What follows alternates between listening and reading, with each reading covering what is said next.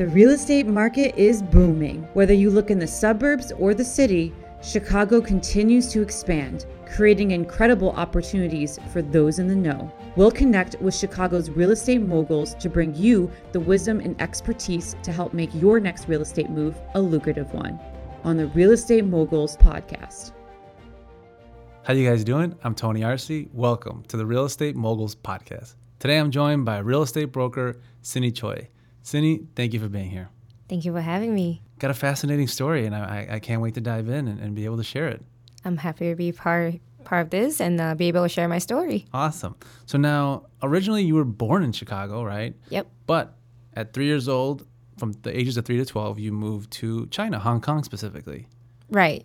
And now you're back, and real estate wasn't something that you really saw yourself doing. Oh, absolutely not. Why don't we start there? Just how is it that you were born here and ended up back in China? So my mom wanted me to be able to speak Chinese, specifically Cantonese, because that's my parents were born in Hong Kong, born and raised, and before we all moved over here, so obviously my grandparents, they don't speak English, so that's something that my mom wanted me to have. It's like a little root to be, tied with Hong Kong. So this way I am very fluent in Cantonese and English, and which is amazing. And I'm also fluent, well, more or less fluent. Some native speaker wouldn't say I'm fluent, but I could communicate in Mandarin, so that's a little plus. Also helped me to be able to connect, not just to connect to my roots, my mother tongue, but also the older I get, the more I found it very useful to be able to talk to people and, just kind of connect with the community, the Chinese community specifically. Yeah, I was going to ask you about that because it seems like that's something that's been really working for you to be involved in these communities. Prior to real estate, were you as involved with any of those communities? As far as culturally, the Chinese community specifically? Yeah, I actually wasn't. To be very honest, I had a little identity crisis back in college. So, when you move away from home, because I went to school in U of I down in Champaign. So being in a new town and just kind of like seeing a lot of different cultural org, and I'm like, maybe I should be connected to something. And then so that's how I got connected to the Hong Kong Student Association, and this way I actually met a lot of people from Hong Kong, and throughout there I started speaking a lot more Chinese, and it got a lot better from there, and realized how useful language skill is from then, and the rest is history. Wow. No, and it seems like that's something that you really, to hear everything you're involved with, it's pretty spectacular. How has that been for you as far as personally changing everything, I guess, that you once kind of, that identity crisis, if you will, or, those just thoughts that one has trying to assimilate and be a part, because you also grew up you went to high school in Brighton Park, which is very Latino, right? Right. Yeah, being involved with a lot of community, specifically in Chinese community, because that's my brokerage. As diverse as it is, we do have different ethnicity in the office, but we do have like a pretty big Chinese population in our office. So I actually feel a lot more connected with the Chinese community now comparing to when I was in high school or even when I was in elementary school, which I really like. It feels really good to be part of a community, and also meeting old and new immigrants. We share our challenges, and just to be able to be the little bridge between the immigrants and, I guess, America. Yeah, in a way. For sure. And which is really wild though, because on hearing your story and going to U of I, it wasn't like you had real estate on the brain, right? Oh, it was not. You went to school for chemistry and you were pre-med. Yes, I was. So tell me how that all changed and you got into real estate. So even by the time I graduated from college, it was still not something that I would think of. I was kind of thinking about real estate just because I know someone who did it as a side hustle, but I didn't think too much about it. So after I graduated in 2019, my sister told me, because I was going to do a gap year, and then my sister told me I should get a real estate license. And I was like, oh, sure, why not? I'm done with school. Why not try something different? Yeah. So I took my pre-licensing course in 2019. Didn't really think too much about it because I already booked my ticket to Hong Kong that time. So just to spend some time with my grandparents. I was gone for like good 6 months. It was pretty fun until COVID hits. Yeah, I can imagine. Yeah. And then, so after COVID hits, obviously we were all at home, and I have to start thinking about what I want to do. So in addition to applying to grad school, and I also remember that if I don't take my exam within certain period of time, I believe it was like 1 to 2 years. I don't exactly remember, but because of that, I took the exam in August, just to get it out of the way, and self-study for about a week, really focused though, and then took my exam, passed the exam, and became a realtor. Wow. Yeah. And that was it. And that's where the magic happened, I guess. and one of the things that when we had talked was about the misconceptions that people have about realtors, right?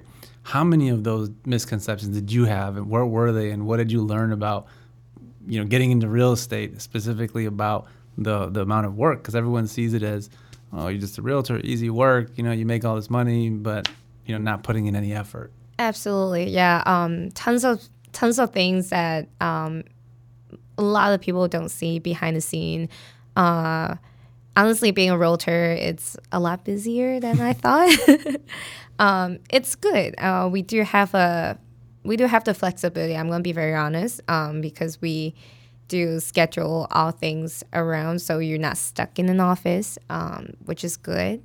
But at the same time, there's so much work behind it. So even just preparing for a listing is not just, we don't just put your house online and wait for the buyer.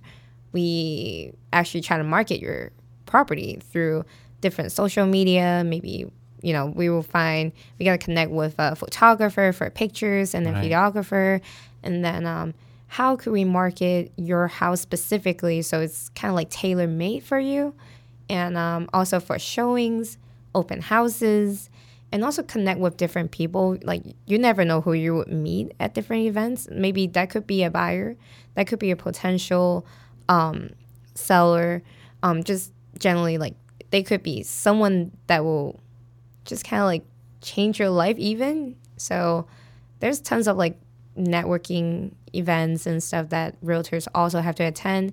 And there's also a lot learning that we have to do.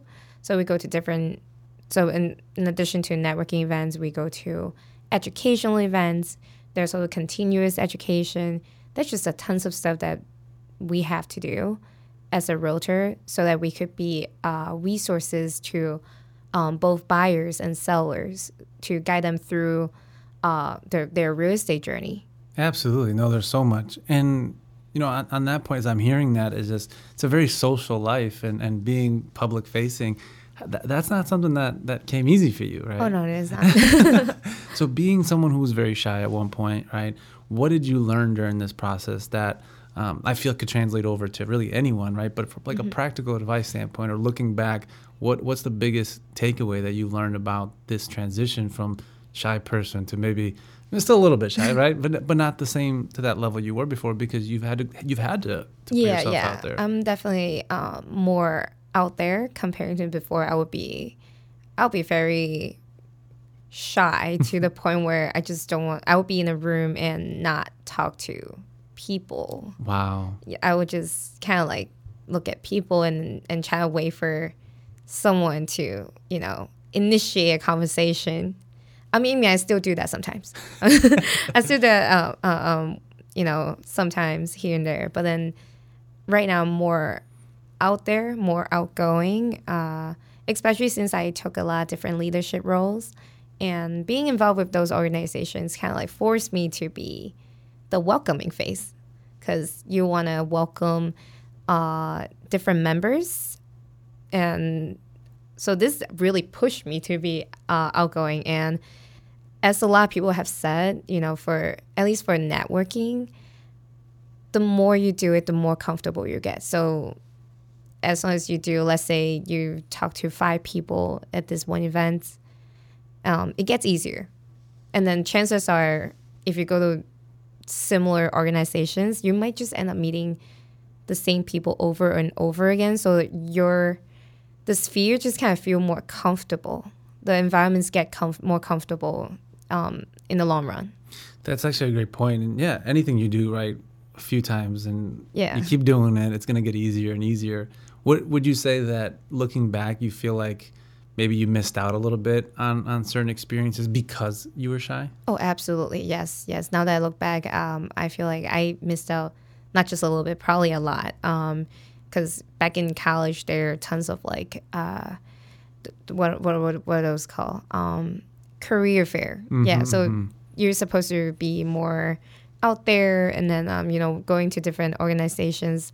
I could have been more involved and probably would have met more people and make stronger relationship. But since I was really shy and I didn't really want to be that person to be socializing, so if you were to take the real estate part out of it, right? What would you tell your younger self about getting out there and putting yourself out there, not being so shy?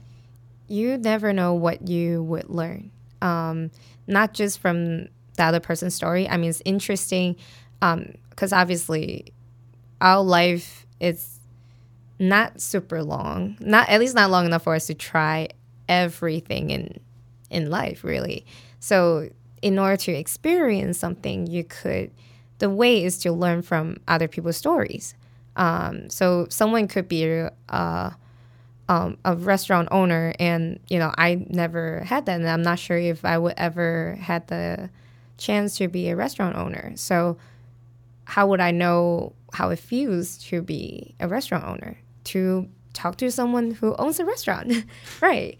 And also not just to learn about their story, so this way I can experience what it feels like. Also, you never know what a conversation would lead you to.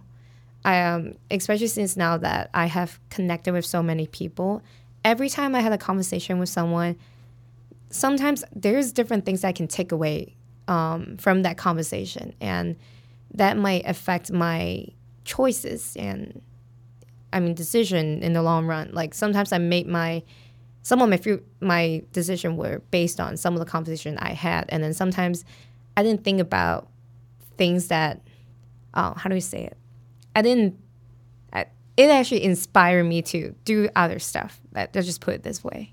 It's so powerful, though. I mean, yeah, that a smart man or smart person, right, learns from their mistakes, and a wise person learns from other people's mistakes. Right. And I think that's so important to get those stories and say, you may have a thought to be a restaurant owner, but then you talk to someone, you're like, I don't want to be a restaurant owner. Exactly. So this way, you get to learn a lot more things that you would anticipate it. So there's tons of things that can, be taken out of the conversation. So I would definitely encourage my younger self to have conversations with anyone, really. And it seems like you've really taken that to heart, and now you're so community focused that it's not just one thing. It's like you're out there really talking to everybody. Oh, yes. How if you can translate that for your clients, right? And how does that benefit them when you become this social person and now start connecting in these different organizations? Because I think that's something that is also taken for granted, that you do have realtors who think it's easy, get in there, and they do a disservice to their clients because they see it as a job, whereas when you really take it seriously, it's a lifestyle, right? Right. How does that translate to your clients benefiting from you doing all these things and not taking away from anything, really? So obviously, being involved with so many organizations helps me to have very diverse connections. So, being a realtor, you're the expert for real estate, like housing wise. So like transactions, just things that more with the transaction. But what about inspection? What about appraisal? So there are a lot of other things, and maybe insurance. So now that I'm involved with different organizations, I actually have different connection with, inspectors, appraisers, insurance agents. So I know people that I can go to whenever I have questions and if I want to learn something. So this way, that actually add on to my expertise, and that's some values that I can provide to my clients. So that I think that's really important. Super important. Yeah, super important. And also the fact that being involved with so many organizations and communities, that means I know a lot of people that that's more of a seller thing, but like that means I can potentially I have a buyer pool in a way with all the connection I have. Yeah, no, it's all connections, it's all relationships, especially in Chicago. I mean, we see how important that is here, right? Absolutely. Now, on the other end, I also want to touch on is just how the market has just fluctuated so much, right? And you always hear about people's reservations to buy or sell because they're waiting on something, right? The market, the interest rates, or this or that. And we've seen how, now looking back, it's easy to see, well, look, when the interest rates are really low, yeah, you get a really low interest rate. But you're going to pay a lot more for the property when you have all these people bidding on the same house, and now you're paying way more than you should have, right? But then on the other end, you have when people buy when it's a little bit higher interest rate, they get a little bit better deal, right? Talk to me about when the right time to buy is, and the perception that people have, or that are more limiting than anything else. So ultimately, there's no perfect time to buy or sell. Everyone has their unique timeline, really. So everyone's right time is different from everyone else. So ultimately, there's no perfect time to buy. Ultimately, you want to look into your own timeline and how it fits your life, really. And that's a conversation then this is where realtors comes in, because that's a conversation you should have with your realtor. Usually that's what happened during buyer consultation and seller consultation.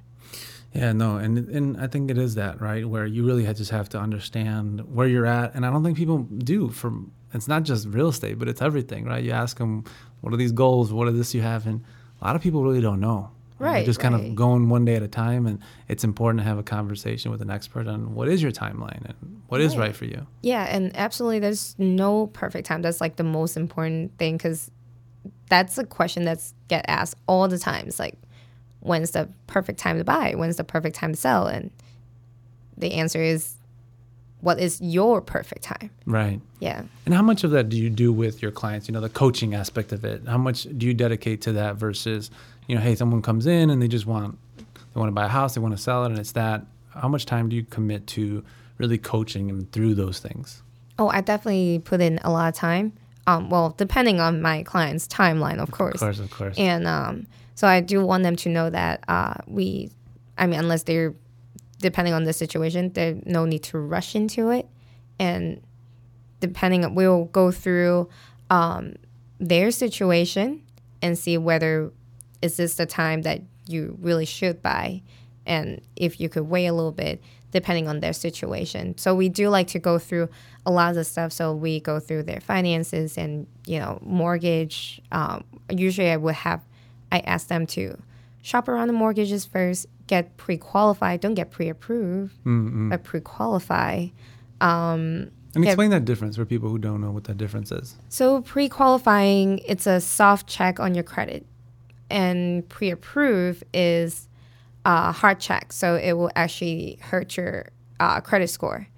But ultimately, after a while, the system would be able to see that you are shopping around with the mortgages. So it doesn't hurt as crazy as we all think it is. But try to ask pre-qualifying first. That's what I generally suggest my clients. You got to know what you're working with, right? Yeah. Yep. And when being 2024 and you see so much changing, I mean, you see the world of AI, of blockchain, all that, right? Even virtual reality and augmented reality. What are those things that I guess you're most excited about, technology wise, but even just the way that the industry has evolved?